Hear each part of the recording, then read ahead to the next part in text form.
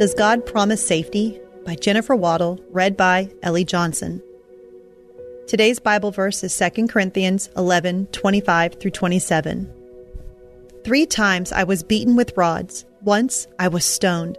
3 times I was shipwrecked. A night and a day I have been in the deep, in journeys often, in perils of water, in perils of robbers, in perils of my own countrymen, in perils of the Gentiles, in perils of the city, in perils in the wilderness, in perils in the sea, in perils among false brethren, in weariness and toil, in sleeplessness often, in hunger and thirst, in fastings often, in cold and nakedness. Of all the beautiful promises in the Bible, a guarantee of our physical safety isn't one of them. As Christians, we'd like to believe that no harm will ever come to us or our loved ones. But from the moment sin entered the world in the Garden of Eden, sickness, pain, and death has been a reality for all of mankind. Paul testified openly about the severe trials he went through in 2 Corinthians 11. Beyond what most of us could ever imagine, the apostle endured intense hardship and peril. Yet his attitude was one of perseverance and fortitude. As he neared the end of his life, he was able to say, "I have fought the good fight. I have finished the race. I have kept the faith." 2 Timothy 4:7. Paul was willing to suffer for the sake of Christ. This is not to say that he never prayed for safety. See Romans 15:30-31. However, he knew that through his affliction, Christ's power would be made known. That is why, for Christ's sake, I delight in weakness, in insults, in hardships, in persecutions, in difficulties. For when I am weak, then I am strong. 2 Corinthians 12:10. So if God doesn't promise safety, what does he promise? Here are 3 verses to assure us of the Lord's provision over our lives. First, God promises to guard us from the evil one.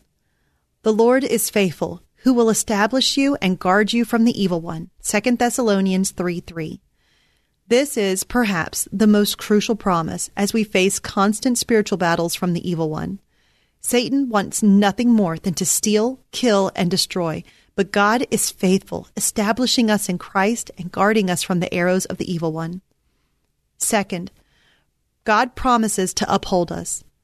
Fear not, for I am with you. Be not dismayed, for I am your God. I will strengthen you. Yes, I will help you. I will uphold you with my righteous right hand. Isaiah 41:10. There will be times when we have absolutely no strength left. We may even feel unable to go on. At those times, we can fully count on God to be our help and our strength. The Lord's righteous right hand upholds us. What a beautiful reminder of Jesus, seated at the right hand of the Father, our righteous defender. Third, God promises to supply our needs. And my God shall supply all your needs according to his riches and glory by Christ Jesus. Philippians 4:19. Even though we are not promised physical safety, we are promised that our physical needs will be met. During the Sermon on the Mount, Jesus told the multitudes not to worry about what they would eat, what they would drink, or what they would wear. Instead, he encouraged them to seek first the kingdom of God and his righteousness. Matthew 6:25-33. Then all the things they needed would be added as well. We may not fully understand why the Lord allows bad things to happen to his people, but we can declare that he is God and he is good. Just as Paul was able to see beyond his painful trials to the promise of heaven, we too can be assured that eternity with the Lord is well worth every hardship here on earth.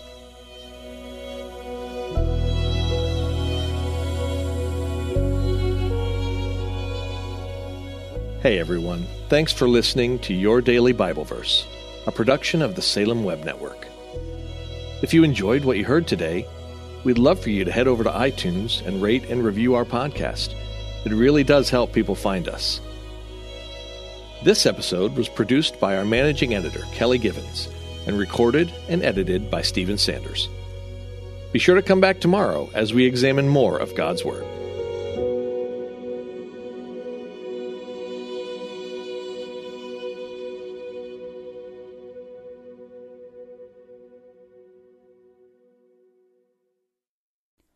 Christmas. For most kids, it's the most joyful time of the year. But this Christmas, 1.5 million children will spend the holiday separated from a parent because their mom or dad is behind bars.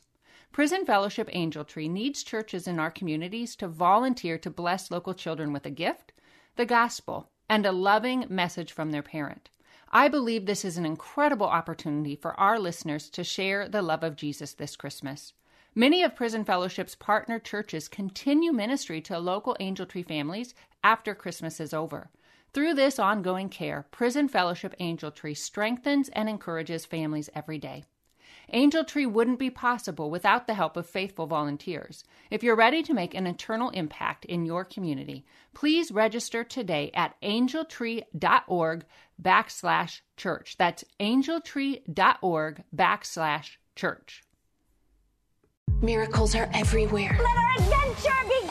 Discover PureFlix, your premium streaming service where faith and family values come home. Ready to have some fun? The most exclusive selection of quality, wholesome movies and series that will uplift your spirit. A man can argue whether God exists, but when he looks at his daughters, he knows. With new arrivals every week. Unbelievable. Save big and enjoy the possibilities, like invitations to exclusive theatrical screenings. I see it, so I believe it. Find out more by joining today at pureflix.com.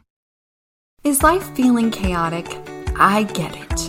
I'm Rachel Wojo, host of the Untangling Life podcast. Don't miss the passionate encouragement and faith-based resources you need to help you clear your head and calm your heart. As Shell says, it feels like Rachel always knows what I need to hear. She keeps it real and is so humble. Her podcast is just the cherry on top. Enjoy Untangling Life with Rachel Wojo on lifeaudio.com or your favorite podcast app now.